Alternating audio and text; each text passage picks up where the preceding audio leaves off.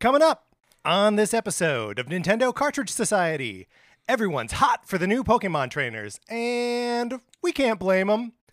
It's dangerous to go alone, so the Nintendo Cartridge Society goes with you.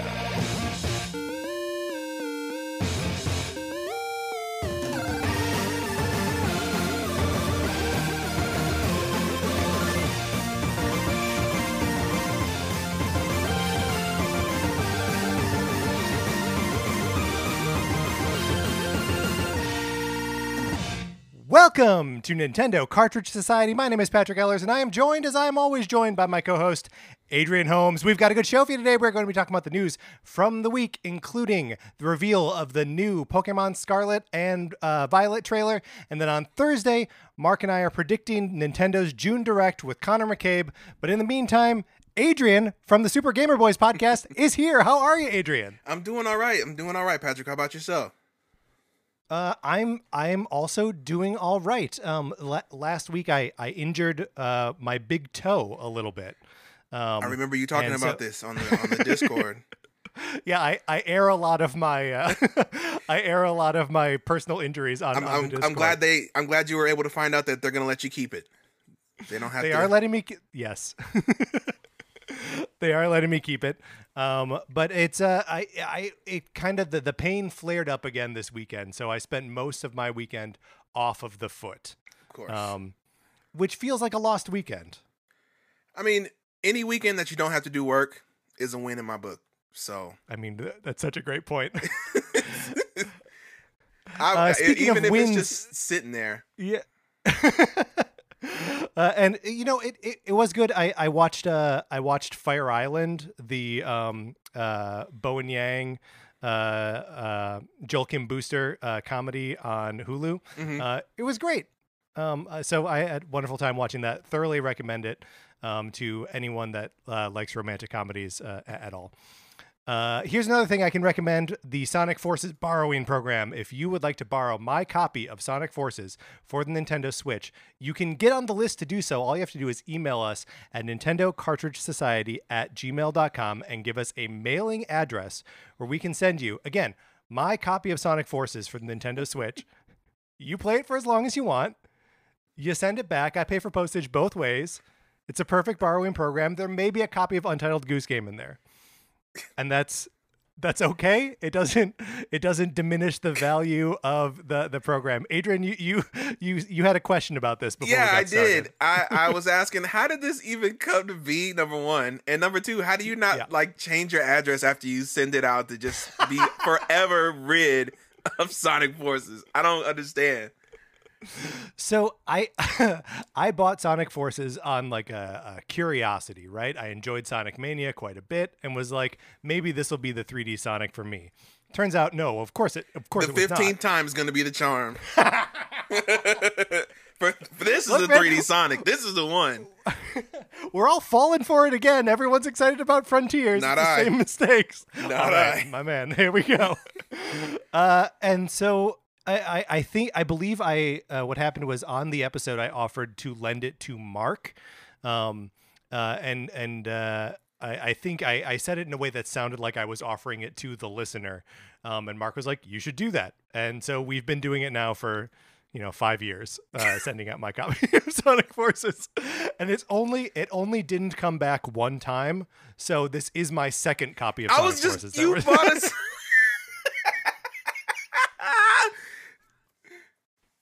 It's a good tax write-off, I guess. Your account's going to be like, oh, okay, I see you. Let's see your income for the year. Oh, here's your Sonic Forces receipts. We could use that. They're deductible. Yeah, Patrick, I don't know how many copies of Sonic Forces you can deduct on your taxes. I think the IRS has a strict $500 limit on that.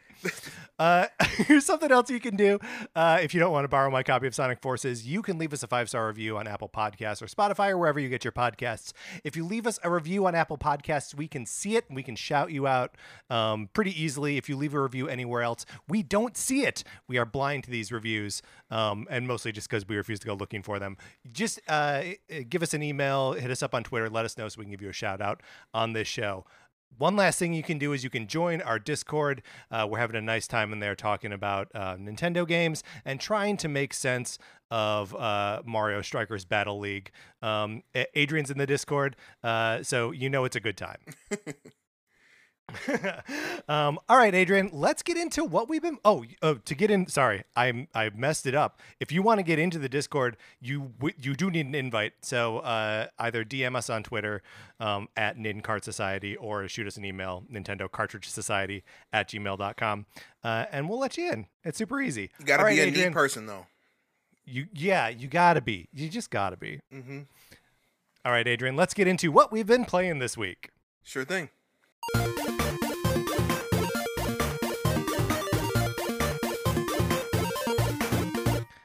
So let's on the subject of Mario Strikers Battle League. There was the first kick this weekend, which was several different discrete hour-long chunks during which you could play online. You didn't like the sound of hour-long chunks? I only played the normal 1 to 2 a.m. slot. That's the only time it could work for me. 12 noon to 1 o'clock, too late. Sorry. Mm-hmm. So you did get a chance to hop in and play it a little bit? I did. I played the first day it came out. I played the 8 to 9 time slot, and the game itself seems like it's going to be really well made. It runs pretty well. I didn't really have any hitches gameplay wise. Kind of interested as to why the victory cutscenes are 30 frames a second, but maybe it's just because it's a preview build. That's just me though. Oh, but the biggest thorn in my side about it was when I was playing online, I lost both matches, mind you. And it's because people, for some reason, refuse to pass the ball. I don't understand what everybody's apprehension is about being a team member, a team player on a team. But yeah. Well, and especially when the tutorial is so specific about your shots are more powerful when you comes pass immediately off a pass. Yeah, exactly. I'm on your side here. Yeah. So the game itself is cool. I don't know how it's going to be with the online community. I would definitely recommend that you partner up with a buddy instead of a random. So yeah. I mean, so I jumped in twice, like on two separate little hour long chunks, and I got rolled both times. I'm not really a strikers guy normally, like that. They're just not games that I've gotten into before. So I found myself overwhelmed a little bit with just kind of everything. I had a hard time tracking my character on the screen, and that's playing online is like a bad place to like learn those things. Yeah. Because you're just letting people down. Press A to pass, press Y to pass, press A to shoot, and now go into the 12-foot side of the pool, kid. Right. Good luck. Right. But like it is a beautiful game in action, and like I'm determined to understand it. I think it'll be fun to play games online with friends and locally with friends. Let me see here. Let's see. I've two other games I've been playing. I've just been spending some time on the Nintendo Switch Online services, playing Dr. Mario. Solid. Yeah, solid. A great game. I can only play Dr. Mario for a little bit before Sarah, my girlfriend, is like, "Let me play a couple rounds," and then I'm done playing Nintendo for the night. You hear from the other side of the house. Hey, is that Dr. Mario? Oh, great! Now I gotta get off. But she's very good at it, so it's fun to watch her. And then I played a little bit of Majora's Mask on the Nintendo 64 Nintendo Switch Online app, which, by the time Majora's Mask came out on Nintendo 64, I wasn't really like plugged into my Nintendo stuff anymore, at least for a little while. So like my main experience with this game is on the 3DS. And I'm having a fun time kind of slowly grinding my way through Majora's Mask on emulation of the original version.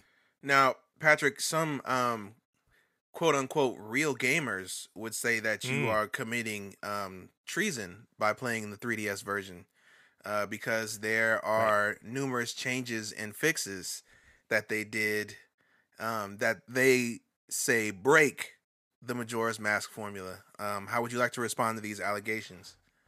I will confess. Yes, I am a traitor.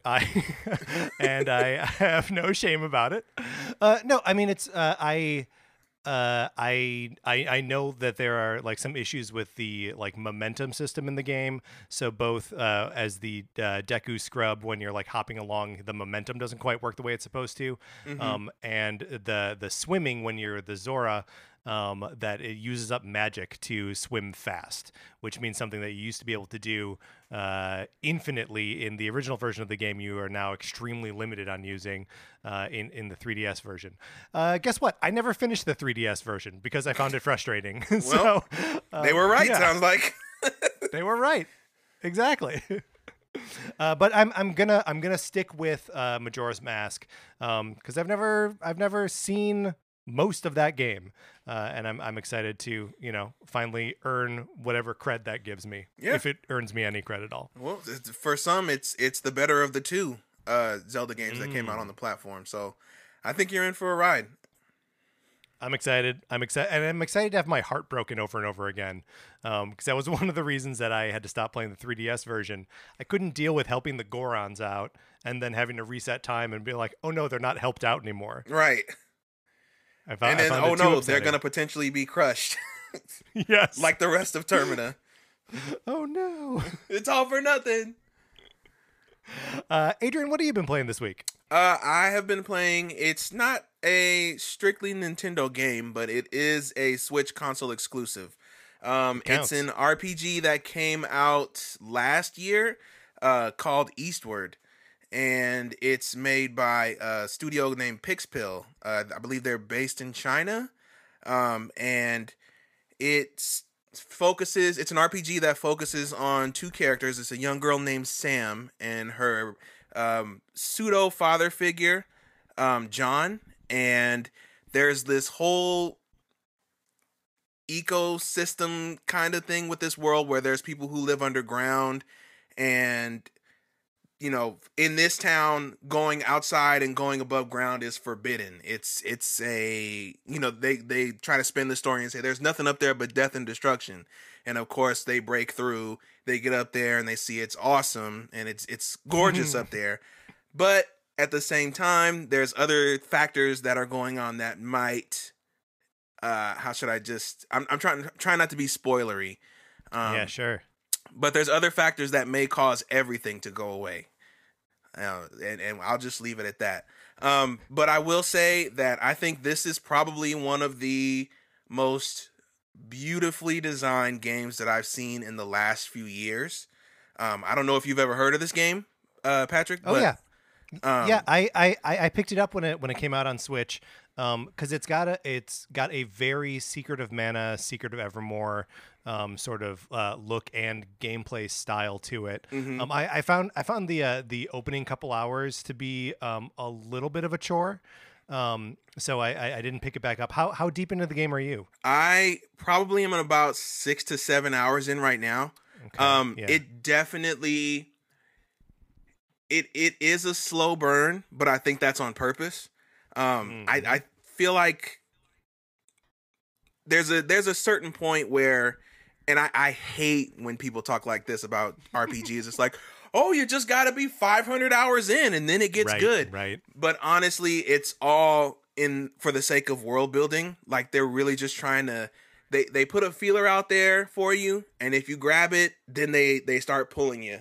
And next thing you know, next thing you know, it's 8 hours later and you're like, man, I do have to do that side quest for that person. I want to see them, succeed. And at 7 or 8 hours, you feel like it's I gotta see it through to the end. But I'm really, really enjoying it. I can very highly recommend it. And then on the other side of the coin, one that another RPG that needs no introduction, but we have to say the name regardless. I've been picking away at Mario and Luigi Superstar Saga here and there for the Game Boy Advance. Good grief. What a game. What a great game, man. Kicking off the Mario and Luigi saga that never really got the praise and recognition that it deserved. I think it sits right next to Paper Mario and Mario RPG. It stands shoulder to shoulder with them in my eyes. The series does. And it's wild how the first entry in all those series, Paper Mario, Super Mario RPG, which I know is the only entry, and Mario and Luigi Superstar Saga, all first entries, and they're all bangers. They're all great. Yes. But this, I feel like, is the first one where the sequels get better. So, because you got Superstar Saga to start off, and then you had Partners in Time, and then you had Bowser's Inside Story, which is just like the pinnacle of the series. I love Inside Story. So, and they, we got a good run of them before, rest in peace, Alpha Dream ended up closing. But we got what we got, so who knows? Maybe this year, maybe somebody else picks the series up and we get one at E3. Who knows? Anything could happen. That would be wild. Oh boy. I mean, except that E3 doesn't exist anymore. But sure. Oh well. I'm sorry. Excuse me. What do they call it? Keeley 3 now?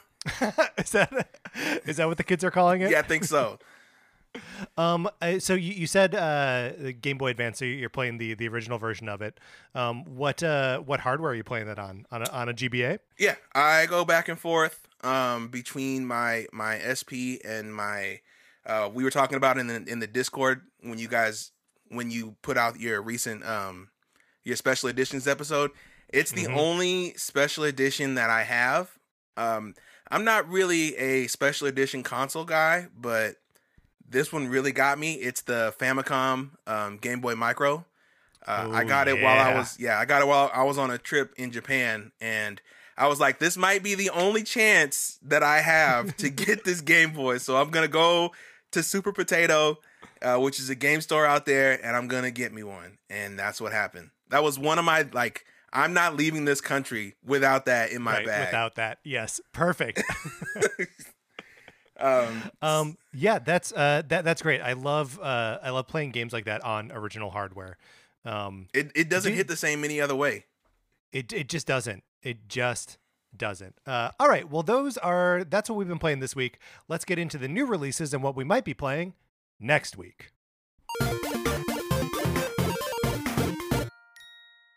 Okay, coming out Wednesday, June 8th, Star Wars Knights of the Old Republic 2, The Sith Lords is coming to Switch. And then on Friday, June 10th, Mario Strikers Battle League comes to Switch. Now, Adrian, I think we're both obviously interested in Mario Strikers Battle League. Where are you on Knights of the Old Republic 2? I'm in.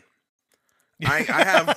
I mean, I don't understand the is it allowed to not like KOTOR? I don't think I've ever heard anybody who played it been like, not my cup of tea. I also would have accepted. I don't care about it because I know there are people for whom Star Wars doesn't do it. Okay, so yeah, if you're, I'll say this: if you're into Star Wars and you've played this game, I don't know anybody who does not like this game. We'll put it in that context.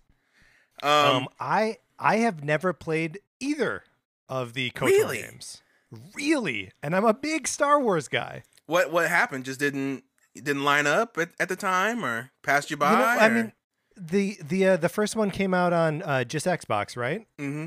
Both of them. Yeah. Well, well, there you go. That was why I was not. I co-owned an Xbox with my friend Scott, so we could play Halo. And it just lived in his dorm room, and I never got to play it on my own.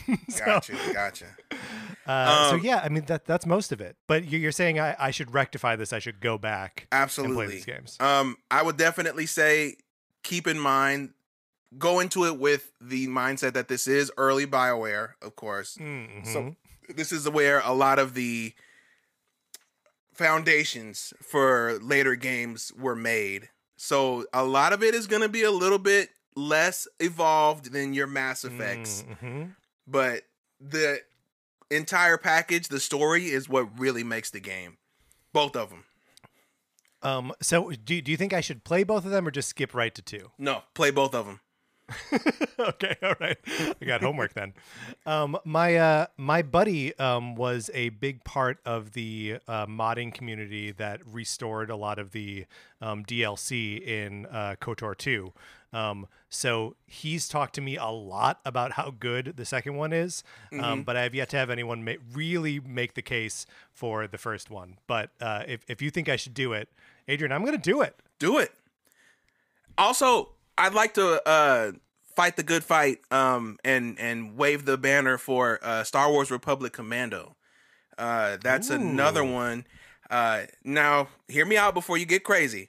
It's a first-person shooter, right? But it stars a squad of elite clone troopers, and it's kind of like Clone Wars. You know the unit with I can't remember their names right now, but you know who I'm talking about. Like the main guys or the Bad Batch? Like it's kind of like the Bad Batch. This game walked so the Bad Batch could run. Got it. But yeah, the characters in here, they share a really special bond. You really do care for them. There's a great story, and for the time, the shooting was really good. So I would definitely recommend that too. That was another Xbox joint. So I don't know what it is with Xbox and Star Wars, but they were like, close knit. Yeah, they were. That's so funny. I had never put it together. Xbox and Star Wars is Starbucks. You're welcome. Phil Spencer, give me my check. All right, Adrian, let's get out of the new releases. Which brings us to a regular segment on our show. It is time for 433. In 1952, American composer John Cage wrote a piece called 433, wherein a performer or group of performers didn't play their instruments for 4 minutes and 33 seconds. For the purposes of this show, our instruments are talking about Nintendo. So, for the duration of one performance of 433, Adrian and I will talk about something not at all Nintendo related, thus fulfilling the contract of the piece. Adrian, we are talking today about non-Disney, non-Pixar animated movies, because you saw The Bad Guys this weekend? Yes. I saw The Bad Guys, which is DreamWorks' new animated feature. And this is the most, how should I say, the most Jeffrey Katzenberg era DreamWorks movie that there's been. And when I say that, I mean like Katzenberg he's the original founder and president of DreamWorks, but he was notorious he had that Steve Jobs kind of personality where it's like, I want it done right, and I want it done right now, and I'm going to be a dick about it, Right. But it's a masterclass, I feel like, in animation. Just the movement, it's so frantic, but it makes sense. It feels like a comic book and a Looney Tunes cartoon and a painting all mashed into one. And I don't know how they pulled it off, but they managed to do it. Man, that is so. I gotta say that the movie doesn't show well in trailers. Like, when I've seen trailers for The Bad Guys, I'm like, okay, I don't know. I don't know if I can care about this, but I mean, maybe I should have more faith in DreamWorks, right? Well, that's tough. That's a tough statement to say. That's a tough one. DreamWorks now, I don't know. DreamWorks, a few years ago, you can't really go wrong. But I definitely would say it's at least worth a matinee. I think the story was really clever and well done. It really did make you care about the characters, which is, in my opinion, hard to do, especially with a story that moves as quickly as this. I recommend it. Do you? I'm going to put forth one of my favorite, or I think my favorite DreamWorks animated movie has got to be Shrek Forever After. Have you ever seen Shrek Forever After? That's part 4, right? I think so. I'm pretty sure I saw it when it came out, and then did not ever see it again. But it wasn't out of a negative thing. It just never. You know what? I should watch Shrek 4 today. I mean, it's a tough, like, I think by the time 3 other Shrek movies have come out, the appetite for a 4th is like, no, thank you. Shrek cinematic fatigue. That's right. But it's great. He like wishes for a world without his family, and then like has to live in a world where he never met Fiona and had the baby ogres. It's really dark. Oh my God.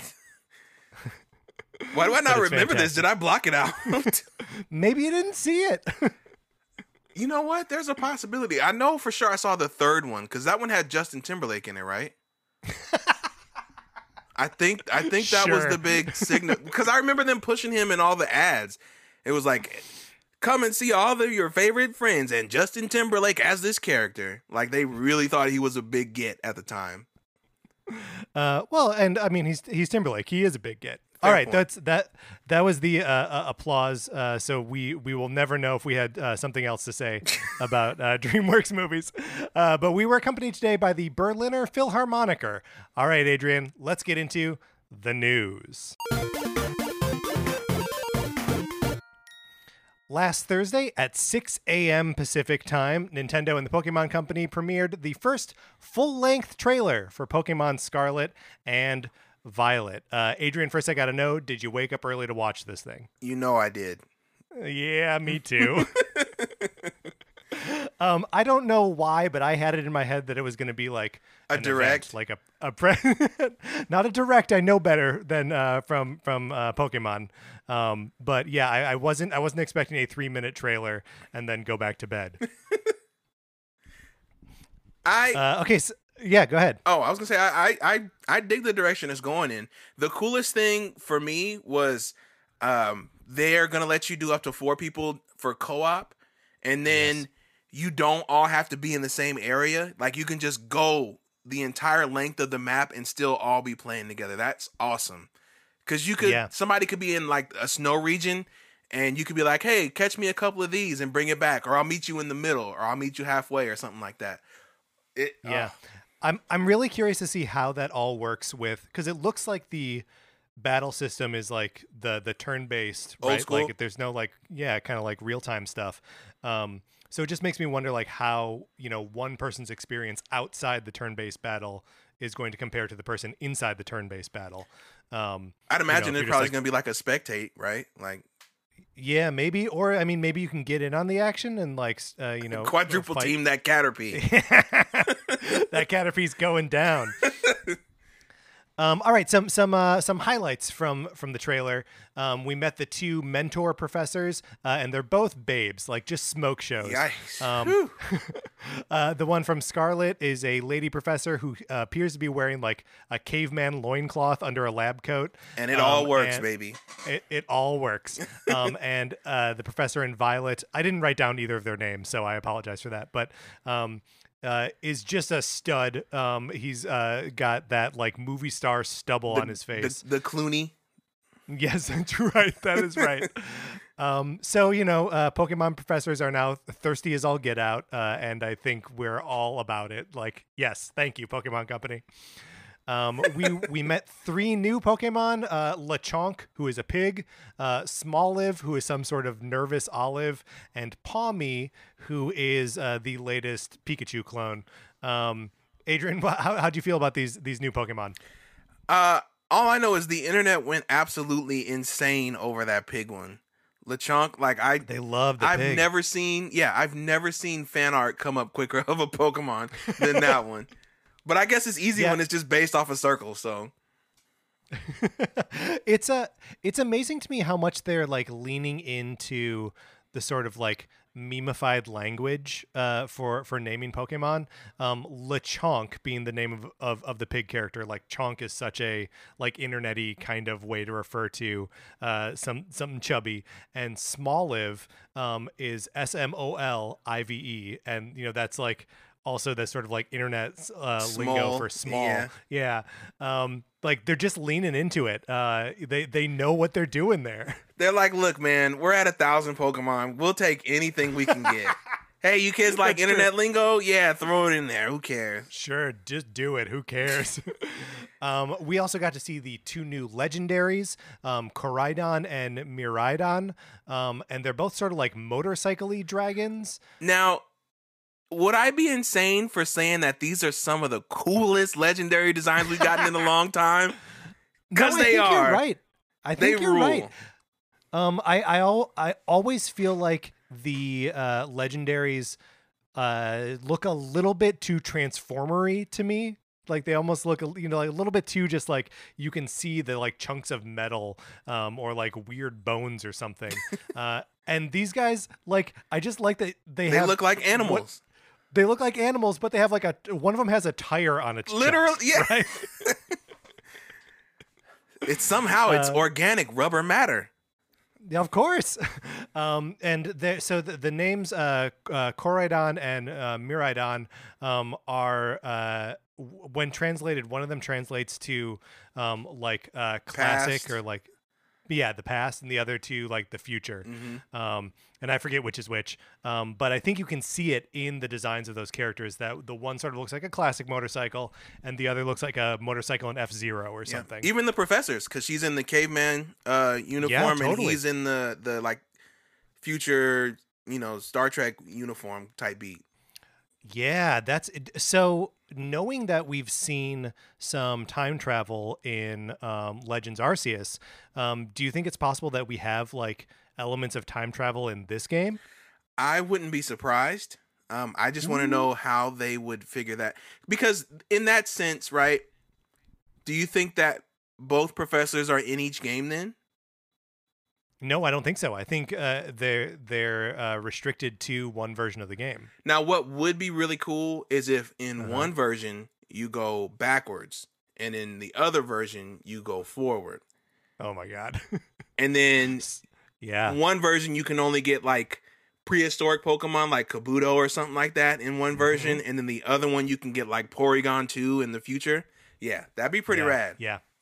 Well, and then also that there being like some sort of like portal in the middle, where you can travel over to your friend's game and play in the future, or you can bring them into your game and play back in the past. Now, Game Freak, I'm available for employment if you want.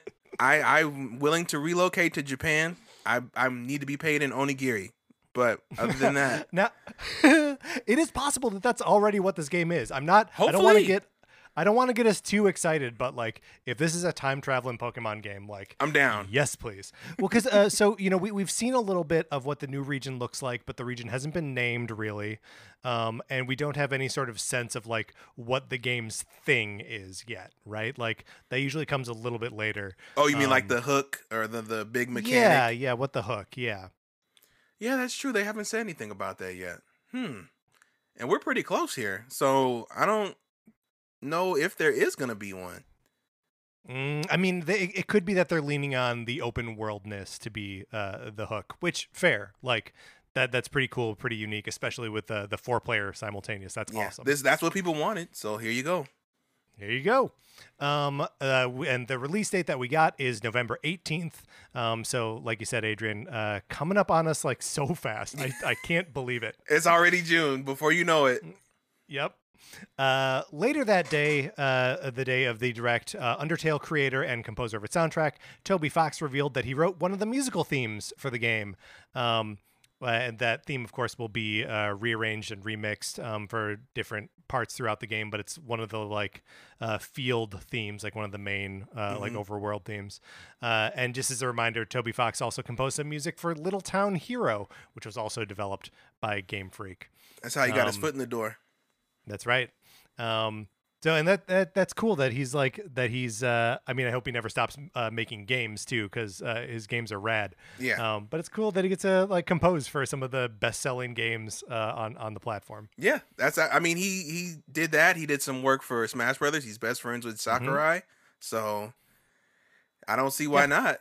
I really like though that they let him step up. Like this is his major leagues moment, because before his music was only optional if you went and did something else in the game. That's right. But now, like, it's a main track. Like, everyone is going to hear this, and I think that's really cool. That's such a big opportunity. I mean, granted, he did make one of the, like, most talked about games ever made, but that stage is so big for him. So I'm glad to see, you know, him making it. Yeah, it's nice to see someone succeed. And then I don't know if this is related, but since we're talking about Pokemon, Pokemon Smile received an update last week, adding over 100 new Pokemon and the ability to change your partner Pokemon. Pokemon Smile, of course, being the thing that helps you brush your teeth, which, I never checked out because I'm pretty good at brushing my teeth. Adrian, you pretty good at brushing your teeth? Yeah, I'm not too shabby. Yeah. But I think it would be pretty interesting to try one time, just to see exactly what it entails. Totally. I mean, if I was a kid, I would have been all about this. Now, this is the one where when you brush, your Pokemon gets like experience points or something like that, right? I assume so. You know what? Let me go ahead and download this. I need to. I'll investigate and I'll report my findings. All right. Good. One more Pokemon-related story here. We learned last week that Junichi Masuda is stepping down from his role as managing director at Game Freak. Masuda has been working on the series since the beginning, composing music, designing, and naming Pokemon for decades. But Adrian, don't worry. He's not going that far. Effective immediately, Masuda is the chief creative fellow with the Pokemon Company. Thank goodness. It's less of a loss of a talent and just a repositioning of the talent. He'll no longer be involved in the individual development of specific games in the franchise and more involved in like brand management of Pokemon. Now, to be fair, he has been stepping back over the past few years already. He hasn't been like nearly as involved.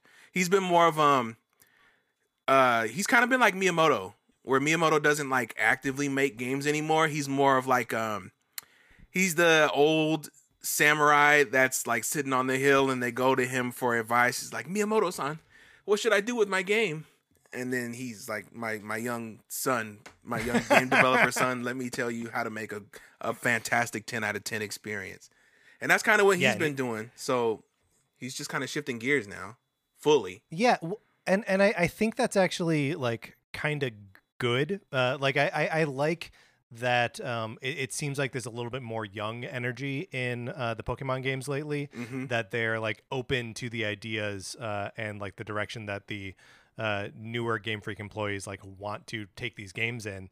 Like I think that's what we see in Legends is like a direct result of that.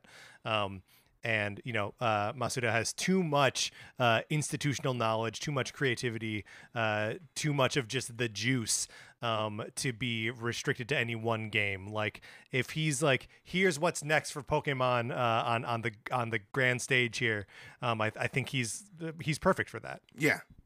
Too much experience to just up and leave. Yeah, that's right.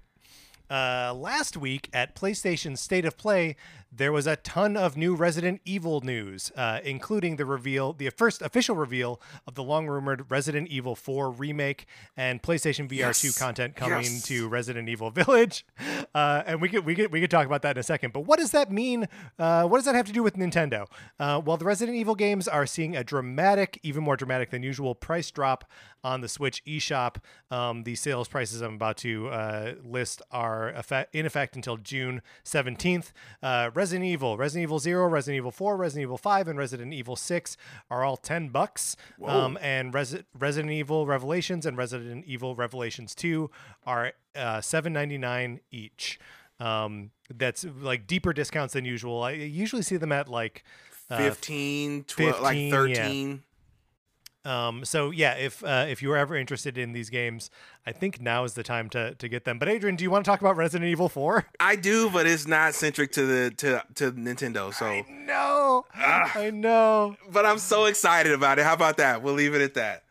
Yeah, I'm also very excited. The 2 and 3 remakes were just wonderful. I love them to pieces. So yeah, I'm very excited for 4. And then just a little side note here, there are a handful of other Capcom games that are also on sale right now. That sale ends today, the day this episode comes out.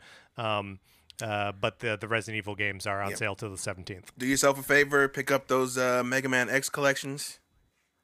Tons of bangers in there. Yeah, and the Mega Man Legacy collections and the Mega Man X, it's between them it's what, like 18 good games. Yeah, is Ace Attorney on sale? Because that's another one. Yeah, I think they are. I think you go. the two Ace Attorney collections are also on sale. Yeah, there's a bunch. But also those go on sale a lot. It's the Resident Evil games that are on like special sale at this point. Yeah, true. In a post on a Japanese recruitment website, Super Mario Odyssey lead visual effects artist Junki Ekiuchi talked about specific challenges of adding visual effects to a game with so many contrasting visual styles. So I thought it was a cool little bit of insight here, so I'm just going to pull some quotes from the piece. He writes, when Mario runs in Super Mario Odyssey, a small white cloud of smoke appears under him. Senior colleagues of mine often say effects are like glue that also hold together things when things in the game interact with each other. When Mario throws his hat and hits an enemy, things like stars pop up to visually let you know that you've hit the target. But when Mario interacts with the real world, like in New Donk City, the big problem becomes choosing which of the two art styles the visual effect should resemble. Should we choose an effect that resembles the animated Mario? If so, it wouldn't match the realistic city, and the same could be said in reverse. To solve this problem, ideas were taken from both themes and blended together. And then he gives an example. Take, for example, a waterfall in the middle of the wilderness, which has a realistic splashing effect. But when Mario hits something, cutesy stars pop out instead. We didn't want every character in the game to have the same effects. If a dragon breathes out fire, the fire gets more realistic the further away it gets from Mario, and we kept that design choice in mind when making all the effects across all stages of the game. So just a cool little look. I love Mario Odyssey, and I love reflecting on it. Mm-hmm. See, these are the people that I want to hang out with. You know what I mean? Right? Like, I don't know very many people who like. I know a lot of people who like video games, right? I know a lot of people who like video games a lot, but I've never been able to have a conversation like, man, what did you think of those particle effects in Super Mario Odyssey? You know what I mean? Yeah. Well, it's so cool to think that like. Because when you encounter, I assume they're talking about the big dragon in the Ruined Kingdom. That is, it looks like it's out of Game of Thrones. And if it's breathing fire and the fire is like nowhere near Mario, that can be photorealistic fire, and that makes sense. But as it gets closer to Mario, it needs to be more cartoony. That's so rad. So cool, man. Yeah. Thanks to Nintendo Everything for the translation on that piece. Absolutely. I can listen to them talk about that kind of stuff all day. Yeah, it's very cool. Nintendo will once again be skipping Gamescom for 2022. The late summer video game convention in Cologne, Germany is the largest in the world, and at one point was a normal part of Nintendo's summer publicity tour. But that changed in 2020, and Nintendo has not had a presence at or made any announcements during Gamescom since before the pandemic. Regardless, Gamescom will be August 24th through the 28th. Adrian, how do you feel about this? Nintendo skipping out on Gamescom? I mean, it's kind of par for the course, right? At this point, they don't really do anybody else's stuff but their own these days. It's kind of like it's Nintendo Direct or go home. I don't think they've been at a show. Like, I don't even think they do Tokyo Game Show anymore, do they? I don't think so. Yeah, I think they are like just kind of in laying low mode. Yeah, because I feel like if they weren't going to do anything else, they'd do Tokyo Game Show because it's right there and it's home turf. So if they're not going to do it there, they're definitely not going to do it anywhere else. So what do you think this portends anything for I've been predicting that we're going to have a Nintendo Direct next week on the 14th, Tuesday. But we are getting closer and closer to that date without having any kind of announcement. And I understand by the time this episode comes out, there may be some kind of announcement. I was going to say, it could probably be tomorrow morning. Like, it's going to be a Nintendo Direct next week. Or it could be 2 days before, like they've done, a couple of times, where it's just like, actually, there's going to be a Nintendo Direct in about 15 seconds. So, so get ready. Right. I wouldn't put it past them. We're definitely going to get one. I'd say at least between this and next month. Yeah, I think sometime in June for sure. That's Nintendo's pattern, excepting 2020, because 2020 was nobody was doing anything. That's right. It was an anomalous year. They're always February, June, September. So it would be weird if we didn't see something. Perhaps related to this, Ubisoft has announced that they will not be holding an E3 style showcase this year. We know that they are working on Mario plus Rabbids Sparks of Hope, which is did we ever get a release window for that, like of 2022? Could have swore it was late this year. Mm-hmm. I am not 100%. Actually, you know what? You just reminded me. I still needed to do the Donkey Kong DLC for that game. Me too. I loved the base game. Mm-hmm. And when the DLC came out, I started by like sampling some of the just like higher difficulty things, and that was a mistake. Yes, that game is hard. The game is hard, and then when they make it like intentional, when they make it harder, it's too hard. I'm good. I'll keep it on normal. I'm not gonna lie to you. Well, okay. I can't wait to see what I hope we get an announcement tomorrow of a direct for next week. We but have to. Who knows? Ubisoft probably realized that, you know, we can't really keep affording to pay all these dancers, so we're just not gonna do it anymore. You know. Plus, sure. You can just pile on all the rest of the excuses. You know, plus COVID, plus, you know, A, B, and C. That's right. We just don't need to do it anymore. Now, come on. How much do you think it costs them to hire a stage full of dancers to promote the next Just Dance? Well, you definitely got to rent a food truck, right? Because you got to feed them. Yep.